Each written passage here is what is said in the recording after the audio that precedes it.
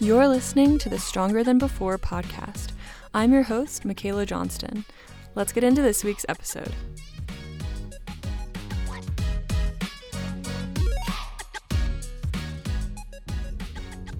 What's up, you guys, and welcome to the Stronger Than Before podcast. I hope you had a good Thanksgiving, ate some good turkey, pie, mashed potatoes, and took a great post-Thanksgiving nap. I know I did. This week is a crazy week because December actually begins on Thursday, which is so wild to me. This year felt really long, but at the same time, it's already December, and I'm literally so excited to finish this year strong and get a good start to 2023. So, a little bit of a weekly recap. When it comes to half marathon training, Quinn and I are officially at the 14-week mark from the race, which is March 4th. Our training plan is actually a 14-week plan, so this will technically be the start of the official half marathon training, and we're so excited. This has been a little challenging because it's been pretty cold outside since we've been running. So we've mainly been running on treadmills for speed runs and an indoor track for long runs and recovery runs. In the future, I definitely do want to do more outside runs though, since I need to be prepared for what the race will actually be like. Something I've noticed about running is how important fueling is. Eating a good amount of food and drinking enough water makes all the difference on how your run feels. And so, running has been really fun, and we're ready for this week to start running and actually training in our 14-week plan for our half marathon. On another note, I've been taking a little break from social media for a bit, and it's been really good. It's just been a reminder to me that it's so much easier to be present when you're not on your phone all the time. There's so much life to live right now in the moment, and when you're always checking your different social media apps, there's just always something like in the back of your mind. You're like, I need to check this. And when you take a break, it kind of gives your brain a chance to reset, and it feels so good once you get into that zone of wanting to do things other than check your phone. You get back into some of your hobbies, like for me, playing guitar or reading. I've actually been reading on my Kindle this week, and I've been reading a book called The Ballad of Songbirds and Snakes, and it's the prequel to the Hunger Games series. It's been really interesting. I'm already like 200 something pages in, and it's been really fun to read. So that's just a good reminder to myself that when I take away these distractions, I get even more in tune with like who I am as a person. On that note, I've actually been doing some research on a phone called a light phone, and I'm going to link it in the description if you're curious about it. And no, this isn't sponsored or anything. I'm just a fan, and this is definitely a current favorite of mine right now. So if you go to the website, the phone says it's designed to be used as little as possible. It's super aesthetic and cute and minimal, which I love. I think we should make it a trend to get this phone and dedicate a season of our lives to go off of social media. It's also cheaper than a regular phone, which is a plus. And honestly, if you're a college student or in a phase of life where you really need to focus on something, I think this would be a perfect opportunity to intentionally remove the distractions of a smartphone. Culturally, it's not really acceptable, but maybe we should change this. Maybe there are some cases where you really would need a smartphone, but I would recommend at least considering it as an option. Imagine what your life would be like, how much more you could get done over a semester. Because if you're not using social media, you're not going to be wasting all of your time on the different apps that you have. You could also get this phone and switch the SIM card for a certain period of time, still keep your smartphone. For me, though, I'm really considering just going all in and just embracing the minimalistic phone.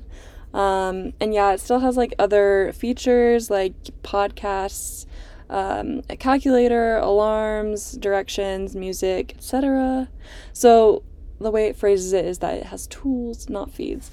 Anyway, long story short, I'm just really excited about doing more research on the Light Phone and seeing if it would be a good fit for me, because I think it would. And I think, honestly, like, having a lifestyle of less distraction would just be awesome. Okay, on to one of my other favorite things right now is spending time outside with your head up, just taking in the nature around you and just being able to breathe. Fresh air is so important for you, and even when it's cold out, it's something that we need. I've just really appreciated the little walks that I have throughout my day to just kind of meditate and be mindful about the sounds of nature and how beautiful it is. And yeah, I'll talk a little bit more about nature and being outside in the actual episode. So on that note, let's get into this week's episode.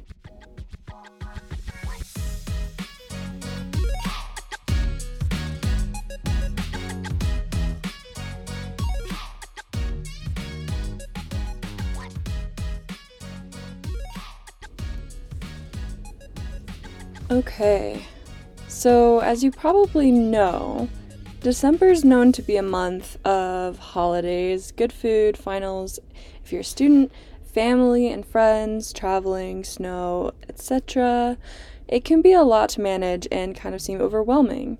With December coming up this week and it really starting to feel like winter, I wanted to do an episode all about how to make your December optimal for you, what you can do to be better prepared to have a good season of holidays and family time and also self-care.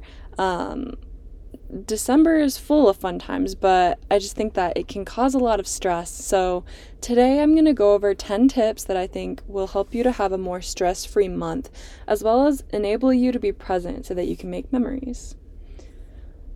Tip number 1, get enough sleep. Getting enough sleep can be hard. I've definitely seen this in my life. What I found is that it really comes down to one thing: setting a bedtime and following it. If you calculate exactly how much sleep you need, let's say it's 8 hours, and you think about how long it takes you to fall asleep, typically maybe 30 minutes, then you really just need to set the time you're going to go to sleep for 8.5 hours before you need to be up. Especially when times are stressful and busy, you really should prioritize getting enough sleep. A challenging factor, though, that often stress causes insomnia. So here are some ways I found from an article published by the Sleep Foundation to relieve stress for bedtime. Have a good sleep environment, which means it needs to be dark with little noise, limiting alcohol and caffeine. Taking a warm shower or bath before your sleep can help. Avoid blue light exposure for a good amount of time before you start the bedtime process. And then journaling before bed can also help create that good sleep environment.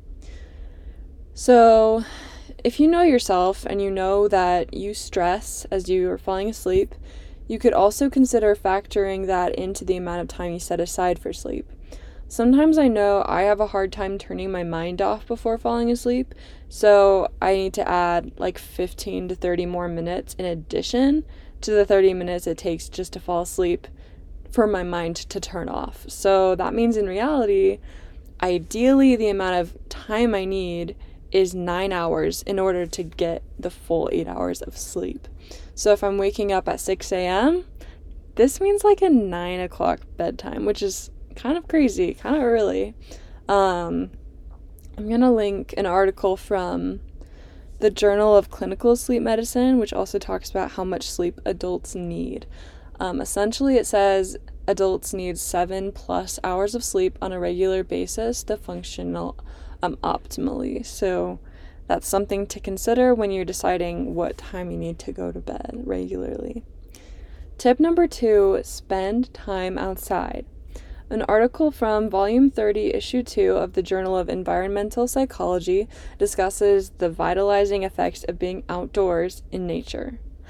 Okay, for those who don't know, the word vitality refers to the state of being strong and active, or energy. So this article includes 5 studies that use various methods to determine the effects of being outdoors and in nature. I would recommend reading it if you're interested, but essentially it affirms that being outside and in nature provides an increase in vitality. There's so much power that comes from being outside. And I know I've felt a dramatic change in my mood when I'm outside a lot. When I go on hikes or even just walks around the block, everything changes and it feels so good. And I always think, why don't I do this more often? It's because we're forgetful people. Like, after good things happen, a lot of times we forget, and then we do them, and then all of a sudden we're like, what? Why didn't I do that more often? During the warmer months, this is a lot easier, not gonna lie. My husband, Quinn, and I often take the time to go on at least one hike a week when it's nice out, but when it's cold, it's another story. We're in Utah, so the mountains are gorgeous, and I feel like I take for granted the beauty that's around me. According to another study that I'm going to link, during the earlier times of the pandemic, spending time outdoors boosted physical, mental, and social well-being. During the winter, it might be more likely that we choose to spend more time inside because of how cold it is, but I would really encourage you to bundle up at least once a day for a walk around your neighborhood, and I think you'll notice positive effects taking place. Tip number 3, have balanced nutrition. This means making sure you're eating the nutrients that your body needs. Eat the dessert and try not to feel guilty about it. If you're craving something, it's probably for a reason. At a Christmas dinner, give yourself good portions of nutritious food, but also leave room for the yummy things. You may be thinking, but I don't want too many of the bad foods. Well, there are no good foods and no bad foods. I found an article from the American Council of Science and Health and linked it in the show notes. I especially love this quote. Overconsumption of any individual food is probably not healthy in the long run, but this certainly does not make any of these foods inherently bad. The article goes on to say, speaking of foods as good or bad is really not justified by our present level of scientific understanding and only contributes to an underlying lack of peace in people's relationships with eating. I think it speaks for itself. It's a pretty true statement, and when it comes down to it, it's really just the need for us to improve our relationship with eating food. Tip number 4, drink enough water. You might be practicing balance when it comes to the things you're drinking, which is okay, meaning, you might be having soda or, holiday beverages every once in a while, and that's okay. Just make sure you're also drinking enough water. WebMD published an article, How Much Water You Need, and I feel like this quote does a good job at highlighting what enough water means for you. The formula used to be one size fits all, 8-ounce glasses of water a day, but that's changed, experts say. It depends on your size and weight and also on your activity level and where you live. Nestler says, in general, you should try to drink between half an ounce and an ounce of water for each pound you weigh every day. For example, if you weigh 150 pounds, that would be 75 to 150 ounces of water a day. If you're living in a hot climate and exercising a lot, you'd be on the higher end of that range. If you're in a cooler climate and mostly sedentary, you'd need less.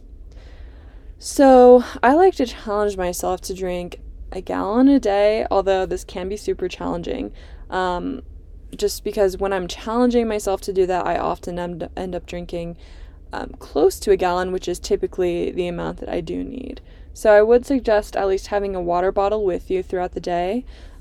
Just fill it up in the morning, bring it around with you, refill it, so that when you're thirsty or when you're bored, the water bottle will be there and you'll be more likely to drink it. Tip number 5, meditate and choose mindfulness.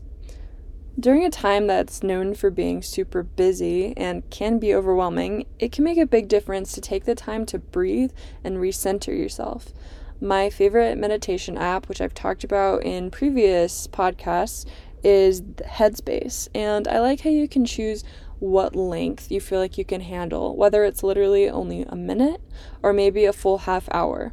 Since it is a busy time, I think for most of us, things like meditation can feel like an extra burden because you think to yourself, I don't really have the time for it and I just don't really want to do it. There's so many other things that are priority. But if it really is only a few minutes and it will help change the entire focus of your day. I would say, at least for me, that's worth it.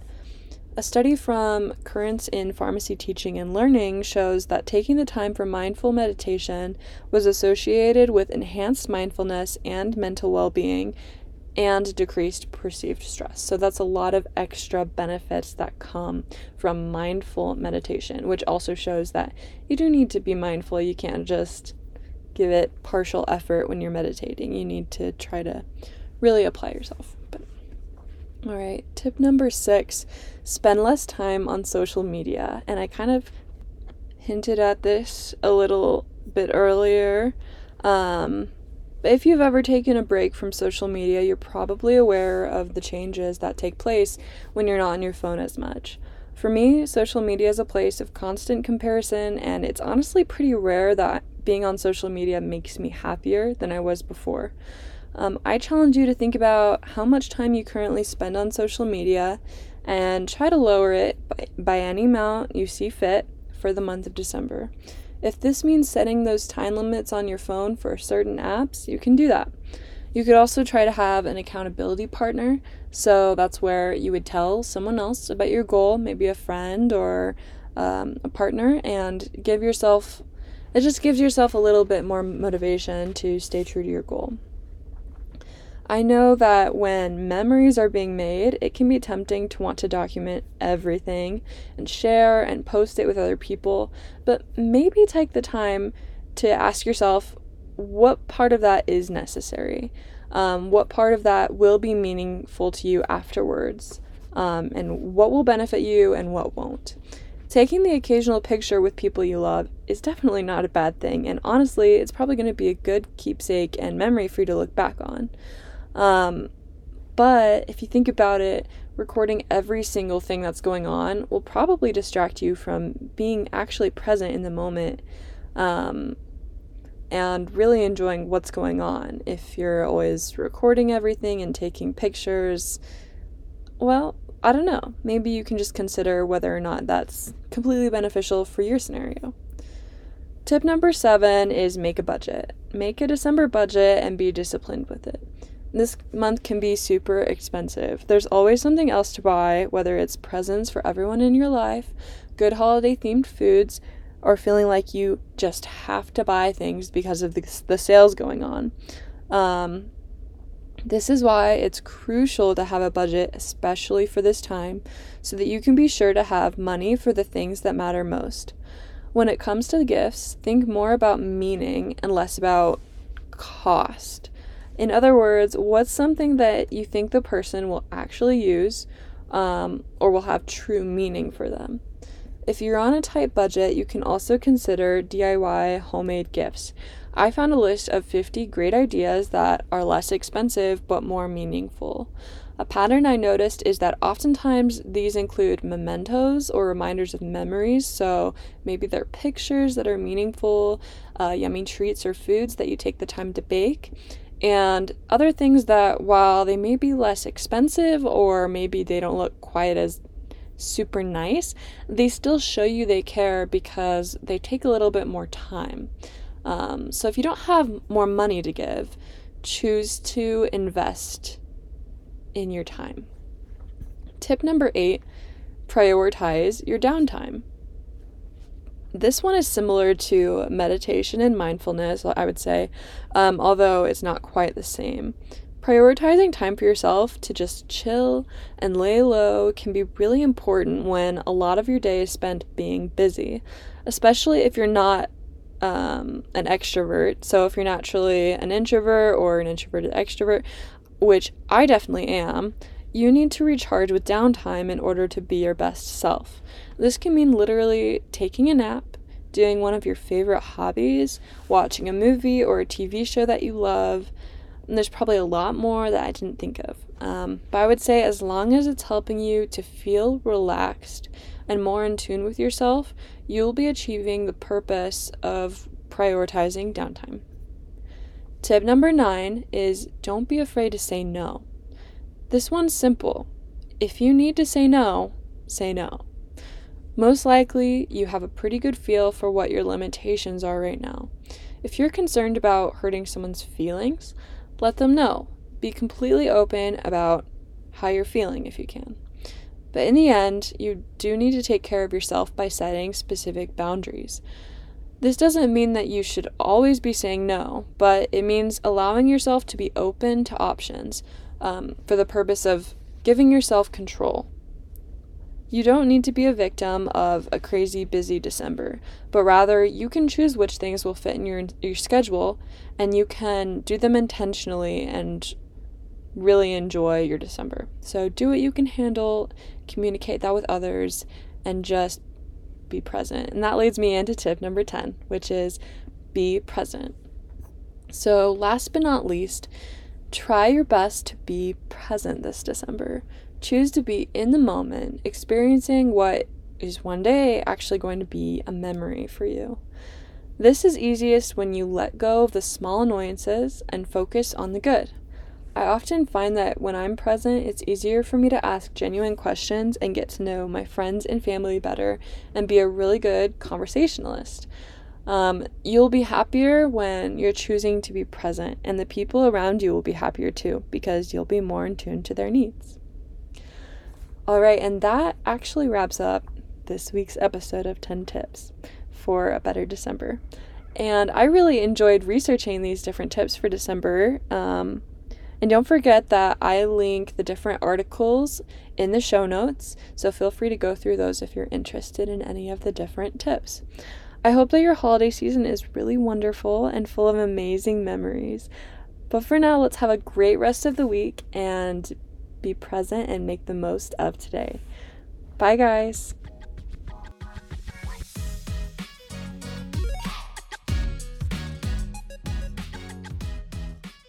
Thanks for listening to another episode of the Stronger Than Before podcast.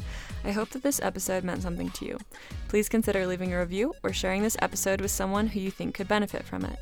Last but not least, you are so much stronger than you know, and I hope you have a great rest of your week. See you next time.